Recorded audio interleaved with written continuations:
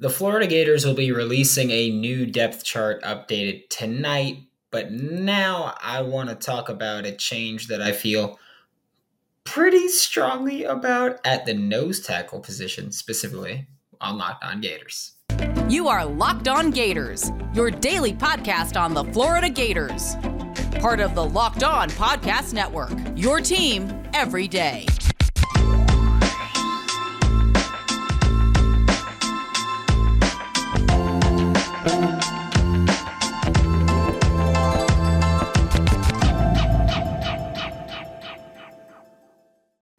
Hello, and welcome back to another episode of Locked On Gators, part of the Locked On Podcast Network, your team every day. Thanks for making Locked On Gators your first listen of the day. We are available daily and free wherever you listen to podcasts. Happy Wednesday. I'm Brandon Olson. Find me on Twitter at WNS_Brandon.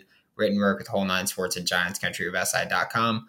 I'd like to thank LinkedIn Jobs for being the official college football recruiting sponsor across the Locked On College Network. LinkedIn Jobs helps you find the candidates that you want to talk to faster. Post your job for free at linkedin.com/lockedoncollege. Terms and conditions apply.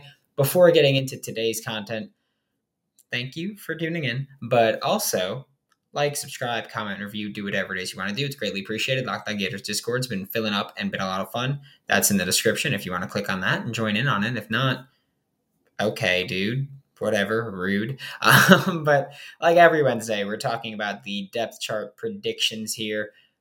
Or suggestions, we'll say. There's some stuff, I don't know. There's certain times where it's like, well, this is what I think they should do. This is what I think will happen. Things like that. This is what I think they should do. Nose tackle 2. Desmond Watson. Desmond Watson's been fine. I have no complaints about Desmond Watson right now. However, behind him is Jalen Lee. I think Chris McClellan should start at that spot over Jalen Lee. And I realize that a lot of people are going to say, well, Chris McClellan's not the nose tackle. He's a D end that's basically playing D tackle. And here's the thing. Tariq Sapp saw more snaps than Chris McClellan this past weekend against Missouri behind Gervon Dexter. And I'm fine with that. I have no issues with that. I think that Tariq Sapp and Chris McClellan have both been playing very well whenever they've been on the field. Chris McClellan has been productive as a nose tackle, or as a defensive lineman, defensive tackle, defensive end, whatever you want to call him. Jalen Lee, who's been backing up Desmond Watson, has not been playing well this season. And yes, I understand that on the depth chart, they are listed as different spots, playing different spots. Chris McClellan does not play nose tackle. Jalen Lee does play nose tackle. But here's the thing. Almost every single snap, they've been playing the same spot. They've been lining up at the same spot. Chris McClellan lines up at that defensive tackle above the right guard often. And guess where Jalen Lee's been lining up? Same spot. They've been lining up at the same spot. Responsibilities might be a little different, but they've been lining up at the same spot. And we do know that the Florida Gators defensive line, they want every player to be a well-rounded player and to be able to do anything they need to be doing. They need to be doing in order to win games, because we know that from what Sean Spencer said before the season when he was talking about Desmond Watson. He's like, Desmond Watson's huge. He's thought of as a zero tech, a one tech, a space eater. We don't want him to do that. We want him to be more than that. We want him to do everything we asked Gervon Dexter to do. And so, different positions, but same position, kind of. They just line up at a little different spot, but they have the same responsibilities. So, they line up in the same spot. One has been playing significantly better than the other one. I think that you should play the one that's been significantly better. But also, doing it this way, you don't take Tariq Sapp off the field. Tariq Sapp, I mean, I think most of us have enjoyed anything that we've seen from him so far. So I think that by putting Chris McClellan at nose tackle 2 over Jalen Lee, you get a little bit more juice as a pass rusher. You get probably the same production from a run stopping spot, and you get to keep Tariq Sapp on the field. So I think that kind of gives you the best of both worlds, I guess. You get to play the better player. You get to play both Chris McClellan and Tyreek Sapp as your young guys that rotate in. And so I think that you can't really go wrong with that one, at least experimenting it. I don't think this one will happen, but it's what I think maybe should happen. So there's that with Chris McClellan over Jalen Lee. Next one is the third Jack spot. Jack is the Florida Gators rush end, we can call him if you want to. Every position has a different name for the same spot. And so I'm looking at the third Jack spot because Florida has 4 players listed at Jack. There's obviously Brenton Cox Jr. as a starter. Then there's Antoine Powell-Ryland. And then there's an or. I don't know if the order necessarily matters. I don't think it does, just based on how some of the ors have worked out playtime-wise. But the or is Lloyd Summerall III or David Reese. I would like to see those names flip and drop the or. I think that David Reese, I think every time that we've seen him on the field this year, he's looked pretty solid. There haven't been moments where I'm like, what the heck is Four doing? There haven't been moments where I'm looking at him and I'm saying he's getting dominated right now.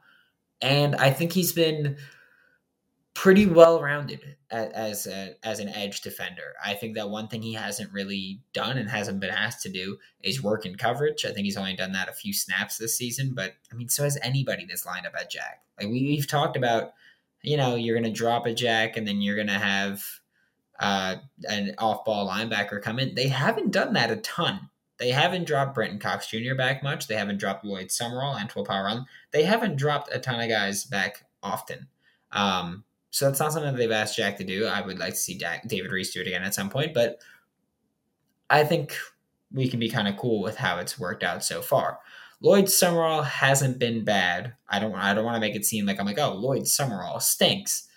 No, that's not what I'm saying at all. What I am saying is that David Reese has outplayed him in the, again, both very small sample sizes. I'd imagine this one comes more down to practicing or just asking the responsibilities. Maybe David Reese isn't good in coverage. And so Lloyd Summerall comes in when you want to have that option. But for now, from what I've seen, I think David Reese should be getting the nod over Lloyd Summerall III. And at star, here's my thing. There's Trevez Johnson, there's Jadarius Perkins, and there's Kamar Wilcoxon. I don't know if you need to change the order of those guys. I don't know if you need to maybe take one of those guys out or drop them down or whatever it is. What I do know is that I want to see Kamar Wilcoxon play on the field at some point, at star specifically. Primarily because, star for the Florida Gators, it's been honestly pretty rough watching either Trevez Johnson or Jadarius Perkins. Just neither of them have really stood out or stepped up or whatever you want to say. So it's like, well, I want to see Kamar Wilcoxon play. He played against Eastern Washington. That was it. And I don't think he played poorly at all. I think he played pretty well. He had one play where he should have had an interception, jumped, it went over his hand. So he didn't make a play there, obviously. But I think he's been pretty good. And then against Missouri this past weekend, Miguel Mitchell played in the star. Put Miguel Mitchell on. My point is that I think their star, we need to see somebody else play the position for a little bit and just see how they do about it. And that's what else. Maybe not Kamar Wilcoxon. Maybe Miguel Mitchell. Miguel Mitchell played very well against Eastern Washington. He barely played against Missouri, so I'm not going to say that he played well or poorly. I'm not going to say that one, but I think that there needs to be some kind of change at star. Joining me now will be Hayden Hansen, Florida Gators freshman tight end, and we're going to talk about this Missouri game leading up to the LSU game, all that fun stuff. But we got a quick word from LinkedIn, because as the sun comes out and small businesses are back in business, LinkedIn Jobs makes it easier for you to grow your team. LinkedIn Jobs helps you find the people that you want to interview faster and for free. Come on, can you do anything else there, really? With simple tools like screening questions, it makes it easy for you to focus on candidates with just the right skills and experience, so you can quickly prioritize who you'd like to focus on, who you'd like to look at, interview, and potentially hire. It's why small businesses rate LinkedIn Jobs number one, in delivering quality hires versus leading competitors. Post your job for free at linkedin.com/lockedoncollege. That's linkedin.com/lockedoncollege. Post your job for free. Terms and conditions apply. Joining me now, like he does every Wednesday, is Hayden Hanson, Florida Gators freshman tight end. And I'm going to start it off with, I think, the most pressing question that I have for you. Will the Florida Gators ever win a game by double digits? I'm just curious. To see, or is it? Uh, let's just go ahead and rip the Band-Aid off. I mean, yeah, we definitely have the potential to. I mean, technically, we already won by double digits, but I mean, I know you're talking SEC wise. We definitely have the talent to, for sure. We have all the weapons on offense, all the weapons on defense. So, I mean, winning's always the first priority, but I mean, I feel like we'll get a double-digit win soon here. I get it. You guys just want to keep it exciting through the final whistle, so I'm cool with it. It's entertaining for sure. Like I haven't sat through a game and be like, "Wow, this is boring." So at least that. But yeah, as always, this is the question that I'm always going to ask you. What was Billy Napier's message to the Florida Gators following the win over Missouri? Yeah, so I mean, his big emphasis was the one-on-one battles. He said you're going to put the tape on, and whoever wins the most one-on-one battles wins the game. Especially in the SEC, there should be one-on-one battles stretched across the field and on every position. So I mean, the more of those battles we can win, I mean, that normally leads to a victory in most cases. So I mean, that's what our main focus on is in practice. He loves competition. We have a lot of live period, like good on good and stuff. So we keep that up throughout the week, so we're ready on Saturday. Yeah, and I mean, at this point in the season, we're halfway through it. There's been quite a few games where there's ups and downs, and there's been a lot of things that have changed throughout this season. What do you think maybe the biggest improvement has been from the start of the year to where we're at right now before the LSU game? Yeah, definitely team chemistry on offense for sure. Just from what I see, because I'm with the offense, just the connection and the passing game for sure. I just feel like Ant has more trust in his receivers, more chemistry. He kind of knows more of them personally than like their tendencies and stuff. Especially with Ricky. I mean, obviously, I mean that he has a game every week, and those two are just fun to watch. Yeah, I'll tell you, Florida Gators fans love Ricky. That's they love Ricky. Then now looking to the second half of the season, what are kind of the biggest areas where the team still needs to work on, kind of focusing on here? Because I know obviously every week there's things that need to change, but for the rest of the season, what are kind of the biggest areas that you feel at least need to improve? Yeah, I mean, first of all, we got to limit turnovers. We haven't had a game yet where we had no turnovers. I mean, that's with every team, though. You got to take care of the ball first off, and then I think secondly, it's just coming out in the second half and continuing what we did in the first half to stretch our lead and don't let teams come back and make it a closer game, obviously. So, yeah. And on this past Monday, so I mean, obviously we're recording this Tuesday night, so yesterday for us, Prince Leo Minmeline spoke in the press conference, and he kind of talked about how Sean Spencer pulled him into the office before the Eastern Washington game, and he's like, "Hey, you're not going to be a starter in this game," and how Princely, I mean, took that and turned it into, "I need to practice harder, take it more seriously," and has had 3 sacks in the past 2 games. And kind of what is the feel where you have a coaching staff that is willing to pull you aside, be real with you, and tell you kind of what it is. And I mean, you're not afraid, they're not afraid to sit a player who's not really reaching the expectations that they have. Yeah, I mean, it's almost comforting. I mean, no coach in there is going to sugarcoat anything for you, and that's kind of what you want as a player. I mean, you just want to get told straight up. I mean, they'll tell you why you aren't playing or why you are playing or what you need to do to get on the field or what you did to get off the field. So I mean, they're all honest. I mean, you have to earn it. I mean, and every week in practice, they make you earn it. So Napier believes it's a big honor, which it is, to go between the numbers and play 11 to represent Florida. So I mean, he said that about every week now. So Yeah, I have to ask, how intense are practices now that we have like Princely on Monday? It was like, hey, now I treat every rep of practice like we're playing in games. So I have to imagine that on the field in practice, things get pretty physical during the time. yeah, I mean, if you're not treating it like that, you're going to get put in the dirt. That's just how it is. I mean, everyone's competing, especially on the good period. The ones and twos go. So I mean, everyone's trying to prove themselves, and they're trying to keep their spot or they're trying to get a spot. So that's what Napier wants. I mean, he wants it to be competition driven. He wants no one to feel safe. So yeah. And I'm just curious here with you being a freshman in a very crowded position. What is it like for, I guess, rep wise? Like, how does that kind of play into how many reps you get in a typical practice period where there's, I think, 8 tight ends on roster for Florida, and obviously not all of them are fully healthy. But kind of what does that mean for actually rotating in and getting meaningful reps?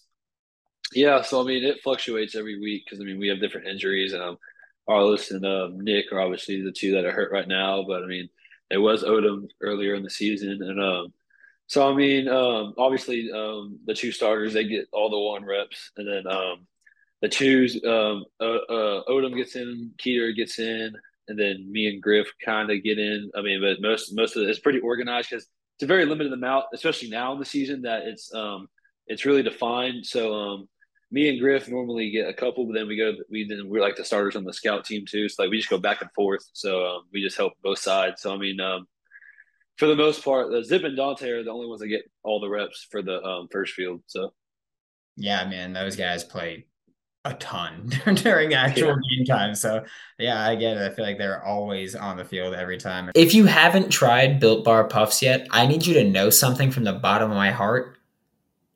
I'm disappointed in you.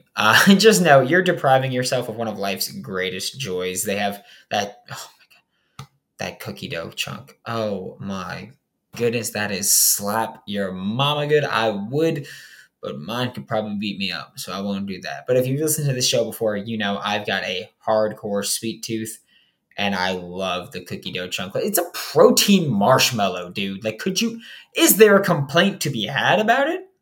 Because I don't have one. 160 calories, 15 grams of protein in them.